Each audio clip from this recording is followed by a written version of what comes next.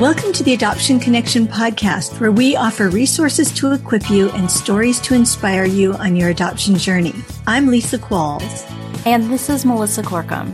Don't worry, we get it, and we're here for you.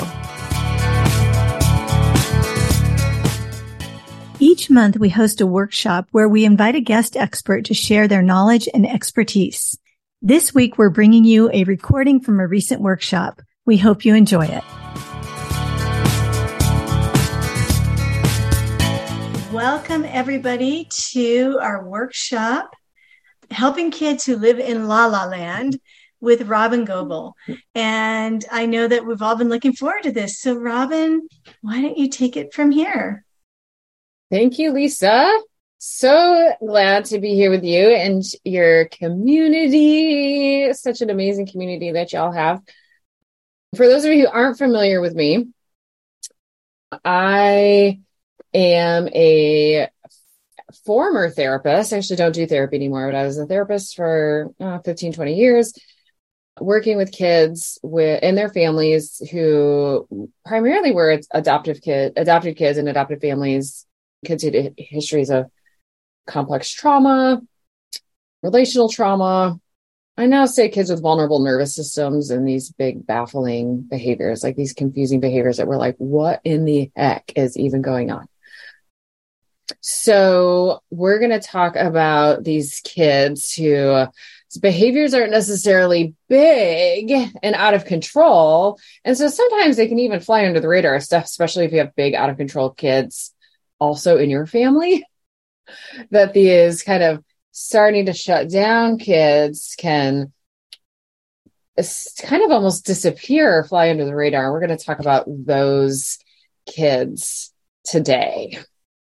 If you're not familiar with my work, I'm going to give you some resources at the end where you could go and learn a little bit more about kind of the overarching like neuroscience and then metaphor that I use to help kids and families understand more about their own nervous system and their own nervous system experiences, and then how that's driving behavior.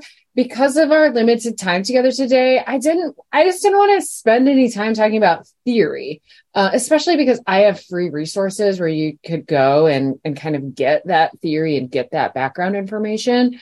So I'm just going to dive right in. That the kind of the model that I have is based on the neuroscience of the polyvagal theory, as well as Dr. Bruce Perry's neurosequential model of therapeutics. And then I hold all of that in context of like the broader field of interpersonal neurobiology and relational neuroscience, which was my theory as a therapist and the theory that I'm grounded in, and then teach others, how to help families kind of through that lens. So if we're looking at that neuroscience that's available to us, I was a play therapist. So I had to make it like playful and understanding for kids. And then of course they're grown-ups. So I have always talked with kids about 3 different like nervous system or energy pathways in their brain and in their nervous system: the owl pathway, the watchdog pathway, and the possum pathway. And the owl pathway is kind of the pathway we go down, or I'll talk about how like the owl brain emerges when we're feeling safe. And the corresponding like state or behaviors tend to be like calm, connected, socially engaged. So it doesn't necessarily have to be like, sitting at math class calm is what I'll say kids. It could be like recess, right? Where we're playing and we have energy, but we're still socially connected and engaged to one another. And there's a overall sense of felt safety. So for me, I talk about that as the owl brain or the owl pathway.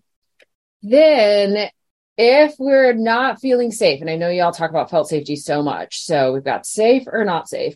When we're not feeling safe, we shift into kind of protection mode. And then there's 2 different pathways that the nervous system can choose from: the watchdog pathway or the possum pathway. The watchdog pathway is kind of your, what we think about with fight or flight. There's energy, there's activation there.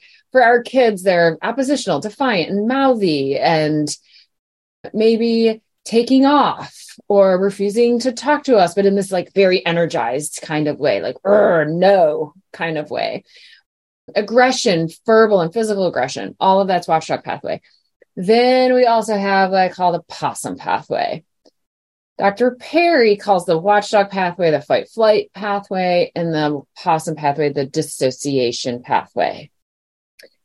Dr. Porges and his polyvagal theory talk about it just a little bit differently. I've given you those words on the slide if those happen to be words that are familiar to you. If they're not, they're really not necessary.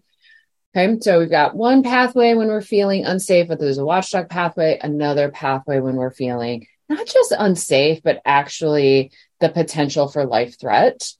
That's the possum pathway. That's what we're going to talk about today. I borrow from especially Dr. Perry's work here when I think about how there's really kind of 4 levels of falling down the possum pathway. There's 4 levels on the watchdog pathway too. So Dr. Perry differentiates between these 4 different levels based on the level of like neurosceived danger or life threat. So when the nervous system is experiencing like a little bit of threat and a slight loss of connection and a slight dysregulation, we move kind of into this first level that is the level I call la la land. Dr. Perry calls it alert level of arousal on the possum pathway. Kind of confusing because I think alert doesn't really match what the characteristics are that we're seeing. So I call this like the la la land stage. And we move into nervous system state of avoidance. And then the behaviors that we see are like being spaced out, ignoring, being in la la land, right? Now I've put here for you kind of what I call, distinguish between like the 3 other kind of levels of being on the possum pathway. Actually, all the strategies we're going to talk about today, they really apply to all. So if we get further along in our time together today and you're like, actually, my kid is even more shut down or further along the possum pathway than just la la land, all of these strategies we're going to talk about today apply. How they differ is in the energy that we as the grownups are using when we kind of offer the strategies, as well as we have to shift our expectations for kind of like how quickly the strategies work, right? Like if we have kids who are kind of only in like the la la land place, the strategies might work kind of quickly. But if we've got kids who are like all the way down into what we would call like shut down, then we have to have a lot more patience and a lot more just awareness of the fact that it takes a long time for the nervous system to come out of being in such an intense state of shutdown. So the difference is in our energy and our expectations of how fast the strategies will work. Otherwise, the strategies are essentially the same, with the exception of what I call the trickster possum, which is like a people-pleasing, over-compliance, robotic behavior, overly agreeable. So the strategies that we talk about today, I don't totally apply to that trickster possum. If you have a kid that you feel like is, more on that side of things, like they have a lot of over-compliance, lots of people-pleasing, like it's just like, yes, right? Like, and not in a cooperative way, but in like I'm afraid to have my own opinions kind of way, then I'm just going to send you, I do have a resource on my website. It's robyngobbel.com/people pleasing. Put it in the chat here for those of you who are here live, but it's robyngobbel.com/people pleasing. And that's specific to like this trickster people pleasing kind of possum. We're going to talk about the other ones today.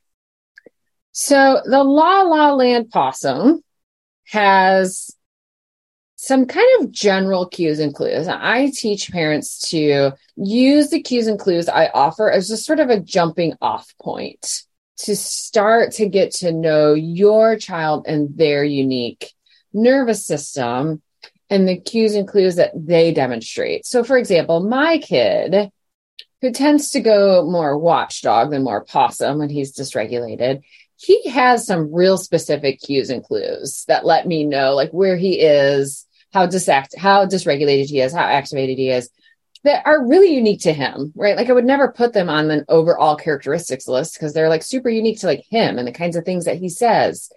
So when I give you this slide of cues and clues, I really want you to take them as that, just cues or clues. They're just a jumping off point. These are not like definitive, behaviors that tell us exactly where our kids are. That's not even possible, right? We are just using them as cues and clues to get to know our unique child. So this La La Land possum, these are the kids that are starting to feel shut down. Instead of an increase in energy, like what happens for kids when they're on the watchdog pathway, they get more energy in like their arms and their legs and their mouths, right? These kids get less and less energy, and the energy tends to like leave the arms and their legs. So we tend to start seeing like a more collapsed body posture. We might see eyes that you're either like staring off into space, like that La La Land thing, or eyes that start to go a little bit down. Because in the body posturing on the possum pathway, we start to see like a C shape happening. Okay, with shoulders, torso, eyes, and chin kind of coming down. We might see what we would call like a flatter facial expression. So not a lot of shifting or changing happening in facial expression due to like, there's not a lot of shift or change in affect, right? So it's just kind of a flatness. What's actually happening on the possum pathway, which does have a real physiological basis that Dr. Porges calls the dorsal vagal complex.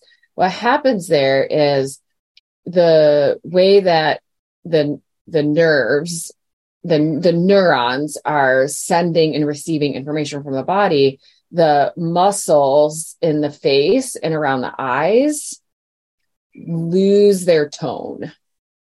So it's hard to demonstrate it. It's something that really just happens because of nervous system shifts, but just like a loose, like a more kind of flaccidness in the face and this just flatter expression.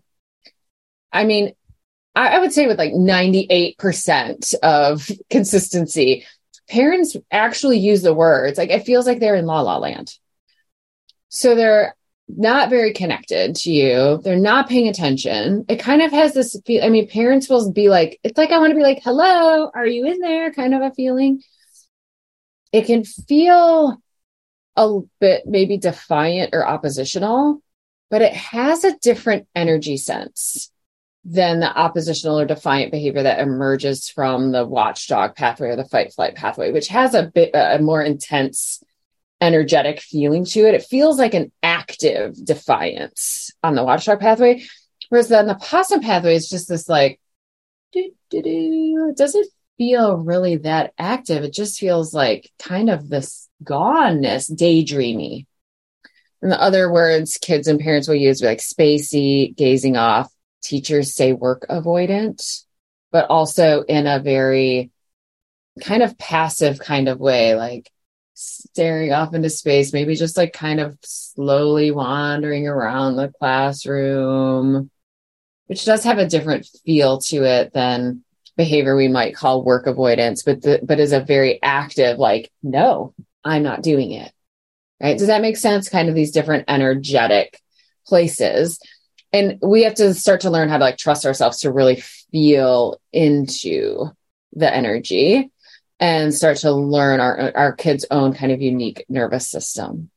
So I'm going to give you 5 strategies and 3 things that I see as kind of like common pitfalls or things to look out for when parenting kids who are on the possum pathway on the La La Land, beginning kind of La La Land, which is like the beginning of kind of going down that possum pathway. But again, these strategies will work even for kids who are in a much deeper state of shutdown. So the very number one strategy is actually we have to recognize that this is a sign or a cue or a clue of distress. What I've seen is, especially if you also have a watchdog kid, that we really overlook these early kind of cues and clues of our possum kids because they don't seem that distressing, especially compared to watchdog kids. They also can seem just like almost like what I would call how we describe like characterological defects. Like we'll describe these kids as lazy, right? And then we'll just sort of like chalk it up to like, well, they're just lazy. Well, let's get a little more curious than that, because while humans actually are designed to like use the least amount of energy possible to get a job done, that's a survival, that we need that. All humans are designed to use the least amount of energy to get the job done. Laziness really says there's something else going on, because humans, while also wanting to conserve energy, are also designed to be like creative and seeking of new things and information, and to have like energy that mobilizes them to engage in the world and engage with relationship. If we're really regularly using words like lazy, we want to just keep getting curious about that. Like, I wonder what's underneath that. Okay, so strategy number one, recognize it as a sign of distress. Recognize it the same way as a lack of felt safety as we recognize these more like watchdog behaviors like aggression. The reason this is the strategy number one is because absolutely without question, like changing how we see people changes people. First of all, it changes us. Like if I'm seeing my child who is frustrating me and seeming lazy or slow or like, oh my gosh, could you just put your shoes on so I'm not late to work again, right? Very valid frustrations on our part. But if we see their behavior as a sign of nervous system stress response, as opposed to just like they're being difficult or they're being lazy or they're not listening to me, it shifts how regulated we are, right? Which then shifts how we respond to them. And our possum kids especially really need us to respond with our own owl brain, like our own sense of safety and connection. Because if we go to possum kids with our own frustration, our own irritation, which makes perfect sense why we feel that way, but it tends to increase the distress in our possum kids, which defeats like what our goal is, which could be truly as simple as like, let's get our shoes on so we can get out the door kind of thing. So changing how we see people changes people, but especially it changes us. And then eventually, I actually think this is the most important thing for our kids, is that we shift how we see their behaviors. As a therapist, I've seen that to be without question the number one important thing, that as adults, we shift in seeing their behaviors as these deliberate, challenging behaviors to behaviors that are telling us about their stress response. And that really actually is a strategy. It is, and I think it's the most important strategy. It's not the only one, but it's a really important one. So that's strategy number one. Recognize it as a sign of distress. Strategy number two then is that we have to slow down, and I want to think about matching their energy. So I teach matching the energy to be with our kids on either side. So with our watchdog kids, we increase our energy, we match them up there. With our possum kids, we decrease our energy. Okay, so slowing down, matching their energy. And we can do that really verbally and non-verbally. So like, I'm going to show you a couple of images and you can see like this kid has some of those classic possum stances in their behavior. This kid that I'm showing you is classic possum cues and clues. C shape in their spine, kind of dazed off, chin is down. This child is even covering their torso, which is another really common sign in possum kids. Possums cover their head and their torso often. Not always. Again, none of these are like always cues and clues, but this kid is taking a very possum body stance. And then this grown-up who's with them, right, is mirroring that slightly. Chin is down, eyes are down, shoulders, right? There's this like C shape to the spine. This person is using some touch that can be really good for possum kids or not good for possum kids. You have to know your own kid to know if touch is helpful, but touch can be really grounding, which is super important for possum kids. Like, it's a sensory experience that helps their body kind of come back into the now. Okay. So again, here's another image of matching an older kid, right? Again, we've got hands covering faces. We've got chins and eyes down, and we've got an adult who's matching their body, but also, the best we can tell, isn't saying anything. Right? Just quiet. If they were saying something, I would help parents just say things like, yeah, super hard. Those kinds of things, right? Like with low tone, low energy, slow. Now, we're not necessarily going to hang out there, especially in sort of the example I gave, which was like, we got to get out the door, maybe, and you've got a possum-y kind of kid. We're not necessarily going to hang out there forever, especially with a La La Land kid. With a La La Land kid, we can assume that if we connect, match the energy, do some of the other strategies I'm going to tell you, we probably can get their body to start to mobilize again, and they can start to be cooperative and bring their animal brain back. Again, the further down you are in the possum pathway, like if you got a kid who's like regularly shut down or moving all the way into like play dead, collapse possum, you are going to hang out in this place a long time, right? Those are my families whose like kids really aren't leaving the house or not going to school. It takes a long time for those possum kids to kind of come up and out of that deep state of collapse. But a true kind of La La Land possum, these strategies, there's an expectation that they'll probably bring the nervous system back into a sense of safety. And then we can again kind of move towards like getting done whatever needs to get done, like mobilization. Okay, so that was strategy number 2, match their energy. Slow down. This is hard in our very, very fast-paced world. Slow down, match their energy. With a La La Land possum, you probably don't have to do that for too terribly long.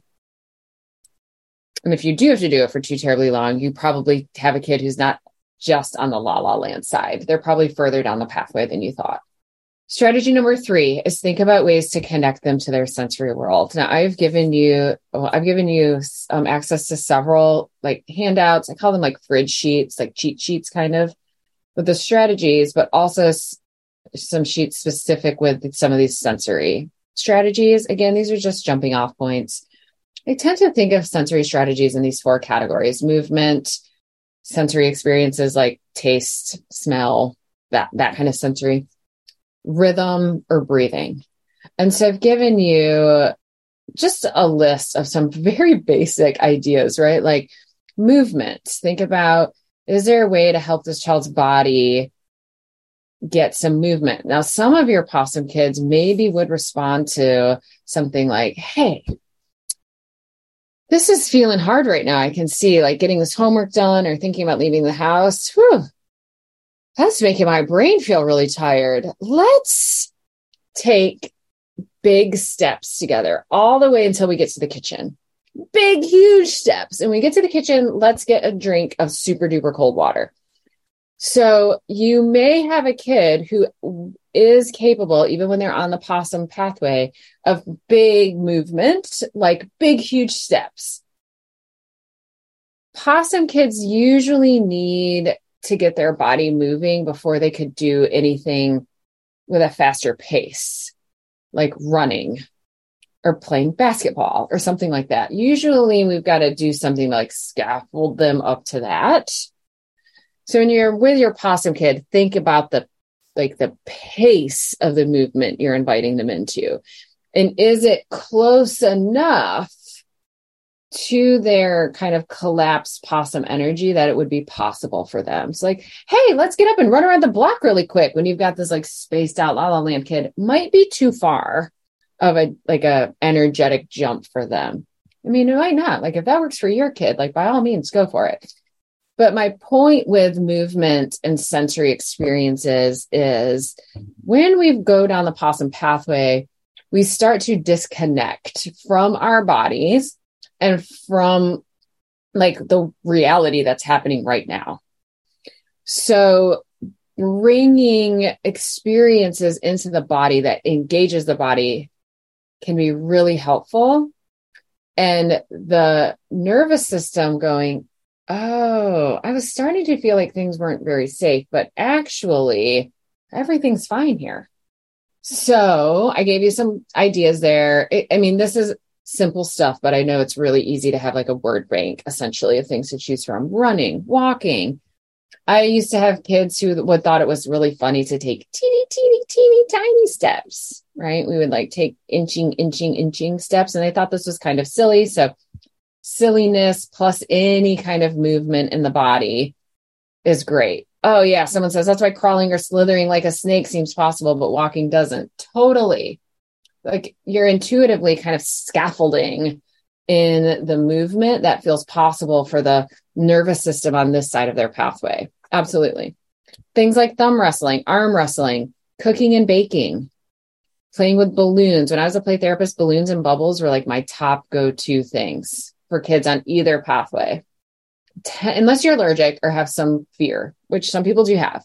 Generally speaking, balls and bubbles and balloons are things that delight people and sort of do kind of wake up our sensory experience. So we'll have balloons on hand, play around with balloons. Blowing up balloons actually is a great way to get some sensory experience into a possum kid. I have had literally, I can tell you, I've had sessions where all we did the whole session was blow up balloons. And then later I have to figure out what am I going to do with this office full of balloons. But the breath, it's a lot of work to blow up a balloon. It starts to kind of bring that nervous system up. Temporary tattoos. I don't think I have that on this list either. I might on the next page. Temporary tattoos are a really great thing for possum kids. Crafty kind of stuff. You might play around with seating options. Like I'm sitting in a seat right now that moves, and that can be really good for possum kids. So think about that like at your dinner table or your like living room furniture where your kids are lounging. Is there a way in the way that they're just lounging that they can get some movement, like a rocking chair, recliner, an exercise ball, things like that? Just can keep a teeny tiny bit of movement going, which can be really good for these kids. Small fidgets, Legos. So these are like, again, we're thinking about movement, but on a really small scale. Thinking about your 5 senses, again, like smelling, seeing, like visual fidgets, like, those like thing, well, they kind of remind me of like sand timers. You can like flip up and down. They're like water-based, and then they have like colorful oil in them. So things that kind of stimulate slightly the visual sense can be really helpful for possum kids. Changing the smell in a room. So essential oils, simmering cinnamon, playing around with your air fresheners if you use air fresheners, just a change. Then there are certain smells that might be more like alerting, like peppermint or citrus. But I really think about just inviting a change. Like it tells the brain to like, oh, pay attention to what's happening here. And then it tells the brain, oh, and what's happening here is safe. Taste. So drinks and snacks, especially drinks and snacks that like pack a sensory punch, sour, hot, really cold, really sweet, crunchy, salty, things that have like a little sensory punch can be really helpful.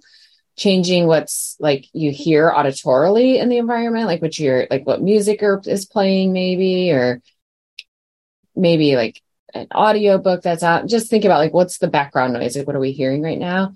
Playing with touch sensory kind of stuff, shaving cream, water beads, again, like cooking and baking, can help these possum kids. There's a sense called proprioception, which is the sense that helps us know where our body is in space. It's in our muscles, tendons, and joints. Things like weighted blankets, lycra, deep pressure help with our proprioception, or give us more proprioception. Our vestibular sense is in our inner ears, and it's with like our balance. So our vestibular sense is engaged with things like swinging, jumping, skateboarding, like those kinds of movements. That can also be, again, kind of offering some vestibular experience can be helpful. I'm going to give you another resource, which is the book, The Connected Therapist by Marty Smith, who is an occupational therapist, brilliant occupational therapist, expertise in our kids. She's trained significantly with everyone important, especially like Dr. Perry. She's also just highly relational. So she really values these sensory and physical experiences in the context of relationship. Marty's TBRI trained, all that good stuff. So the Connected Therapist is chock full of ideas for supporting our kids with their sensory systems. And I think that can be super helpful for kids who regularly fall down the possum pathway, is paying attention to their body and their sensory system. And I've also given you just some ideas here for incorporating rhythm, making music, listening to music, but also think about how gross motor experiences have rhythm in them, right? Like walking, running, swimming, there's rhythm in those experiences. Tossing a ball back and forth, blowing bubbles back and forth, hand clapping games, all of that has rhythm. And then helping kids take control of their breath can be really helpful as well. So I already talked about blowing up balloons, blowing bubbles, right? Because bubbles only work if you take a good breath, like, right? So the kids in my office, they would like, or they would blow so pathetically, like no bubbles would come. And so bubbles are kind of the perfect way for the material, not us, to be the one that's giving feedback. They have to have a good breath for bubbles to work. And I can tell you, I don't know that. And I worked with the most dysregulated kids. Like my office is where the kids came that no other therapist knew what to do with. I don't know that I've ever had a kid not be motivated, at least for maybe a moment, to get good bubbles out of a bubble wand. Sometimes the kid will like get good bubbles out of a bubble wand, and then they'll realize like, oh shoot, I sort of just did what these people wanted me to do. And then, might get dysregulated after that. But there was still a moment, right? A moment of blowing that bubble. Just don't hand the bubbles to the child. Keep the bubbles yourself in your own hand. Keep the wand maybe even yourself and blow them that way, because handing bubbles to a dysregulated child just means the bubbles are going to get dumped. Now you're going to have bubbles everywhere, and also a disappointed child who has no more bubbles to blow. So that was strategy number 3. Oh yeah, bubble gum for sure. Great. Yeah, I would put that kind of like in one that's in the taste category, but also proprioception. So you're getting sensory experiences in the mouth, again, through our taste buds, but also through the proprioception that's happening when we're chewing. And I let kids self-select how many pieces they need. Some kids need a lot of proprioception for their bodies to get what they need in order to come back into safety and regulation. So when kids are taking a lot of gum, what I take that to mean is they need a lot of proprioception to kind of bring safety and regulation back. I take bubblegum rules from Karen Purvis and TBRI, right? Bubblegum stays in your mouth or in the trash can. No other place. That's it. And I really actually have a lot of success with kids with bubblegum too. Like, you can have gum. Always you can have gum. Stays in your mouth or in the trash. Because otherwise they're like, "Wah," or like when they get 5 pieces of gum in their mouth, they're like drooling bubble gum out. It's pretty gross. So we just be like, bubble gum's not in your mouth anymore. Let's spit it out, start over. Okay. Strategy number 4, change or remove the stressor. This is a hard one because it's like, we've got things to do. We've got homework to do. We've got school to go to. We've got chores that have got to get done. We've got a discussion we have to have. We've got a meal to get done. Things have to get done. And I totally get that. For our La La Land kids, we're thinking this is a mild stress response. We should be able to remove the stressor briefly, bring back safety and regulation, and then be like, so we paused homework an hour ago. I think if we just go back to it for about 10 minutes, we'll be able to just wipe it out. Are you ready to get back to homework? Okay, so theoretically with a La La Land possum, you're pretty easily able to kind of get them back into what I call their owl brain. If you have a child that doesn't come back easily, you probably have a kid who's further down the possum pathway than just La La Land.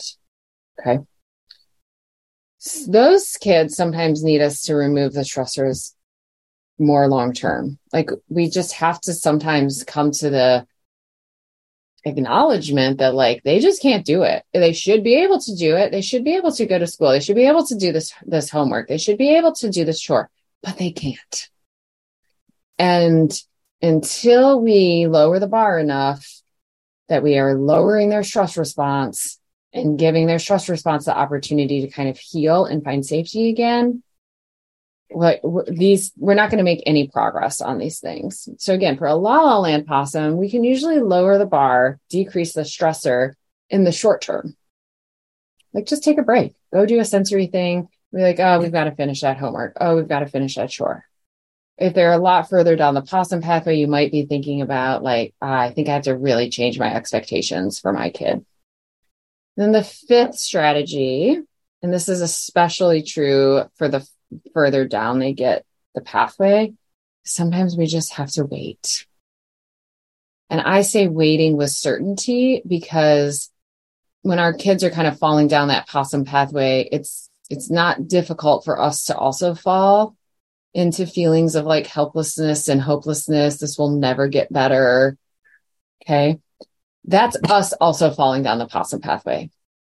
But if we can think about this idea of like waiting, matching their energy, being with, but also maintain our own sense of thoughts that are like, I'm doing what my child needs right now.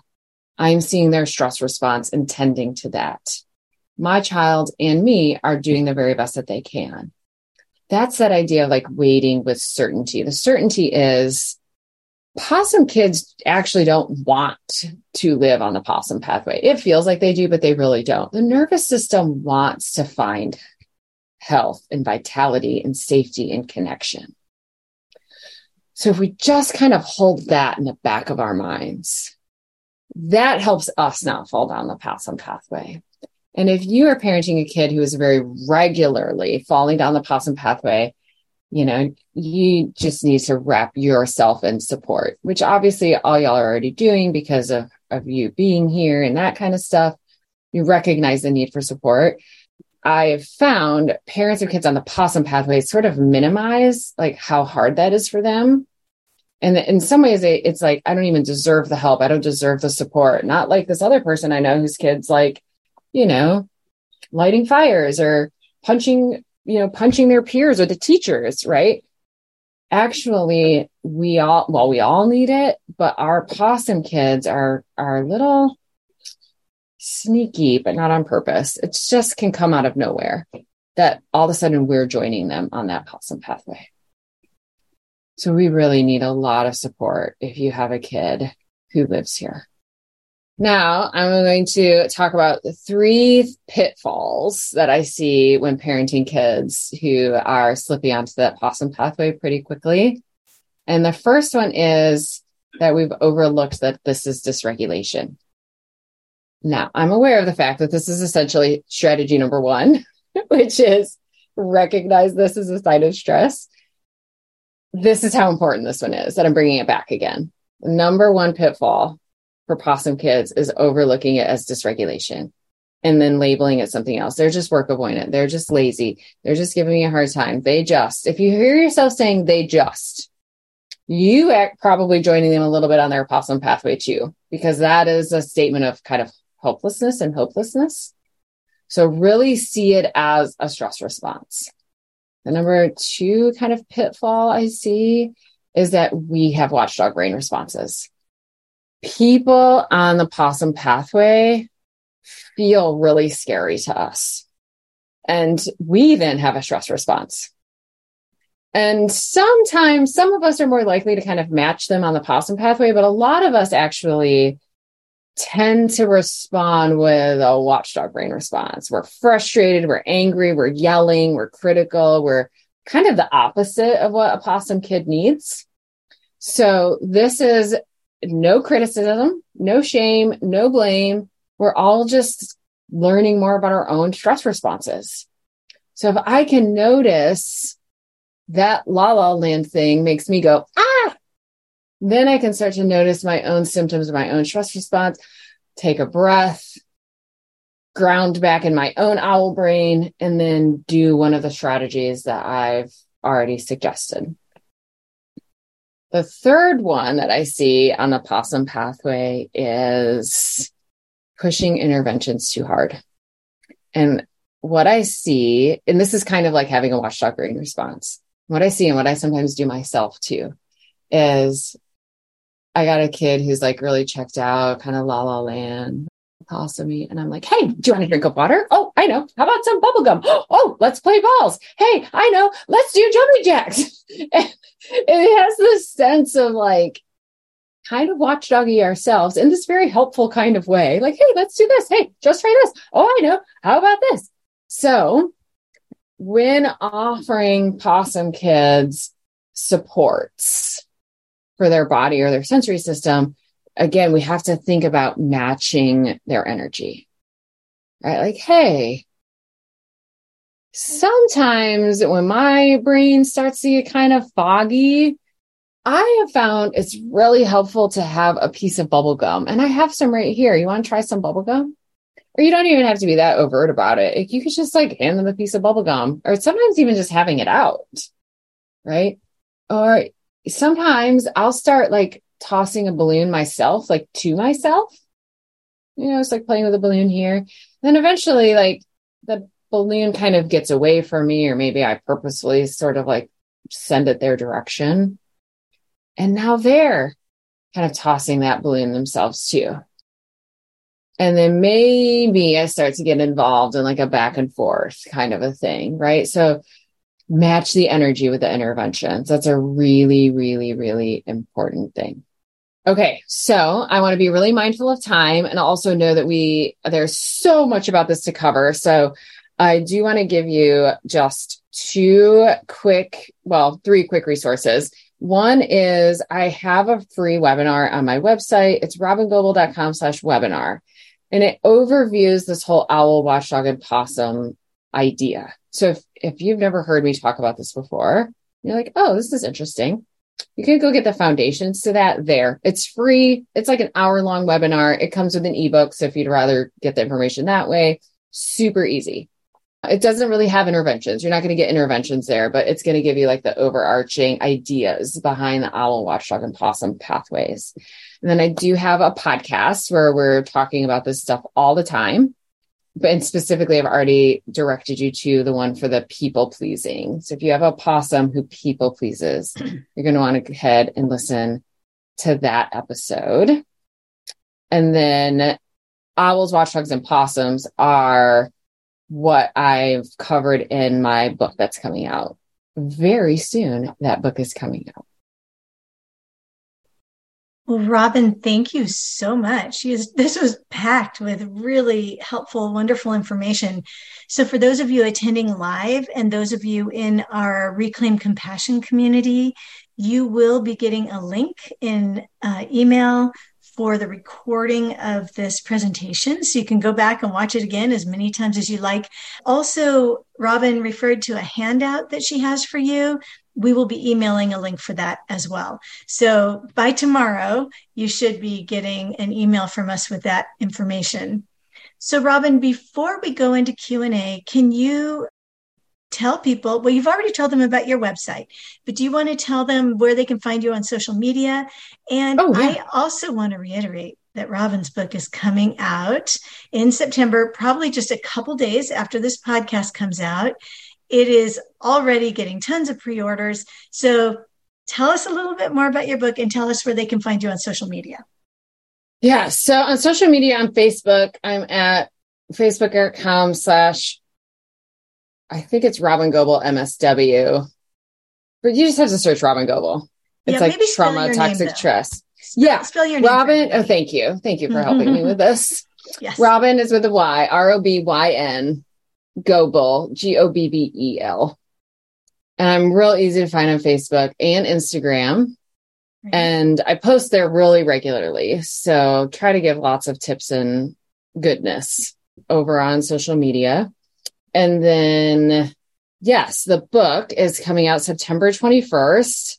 It's called Raising Kids with Big Baffling Behaviors, Brain Body Sensory Strategies That Really Work. So my history is kids with complex trauma, specifically adoption and attachment loss. So that is my lens. And that's largely what the book is about. Though what I found over the years, and I know this is Lisa and Melissa would say the same thing, is there's lots of things that lead to some nervous system vulnerability that the way that we work with our families, it benefits those families as well.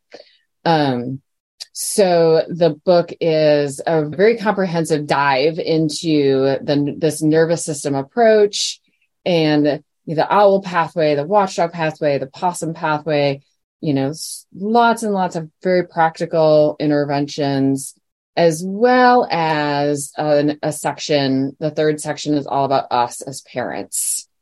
How do we kind of take what we'd learned in the book up until then and really allow it to help us be with ourselves with compassion? That we, huge belief I have is our kids are doing, the very best that they can. Regulated, connected kids who feel safe are doing well. But that's also true about parents.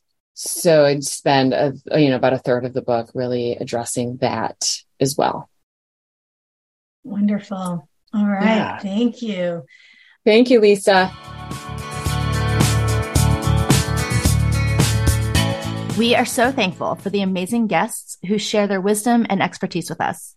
Adoptive parenting gives us both the challenge and the opportunity to keep learning new tools and perspectives. If you'd like to hear more from our guest and get support on this topic, all of our workshops, including the Q&As, are available to folks inside our group coaching program called Reclaim Compassion. To learn more, go to reclaimcompassion.com. Before you go, we'd love to connect with you on social media. Our new Instagram handle is @postadoptionresources. Or better yet, join our free Facebook community at theadoptionconnection.com/Facebook. Thanks so much for listening. We love having you. And remember, you're a good parent doing good work. The music for the podcast is called New Day and was created by Lee Rosevere.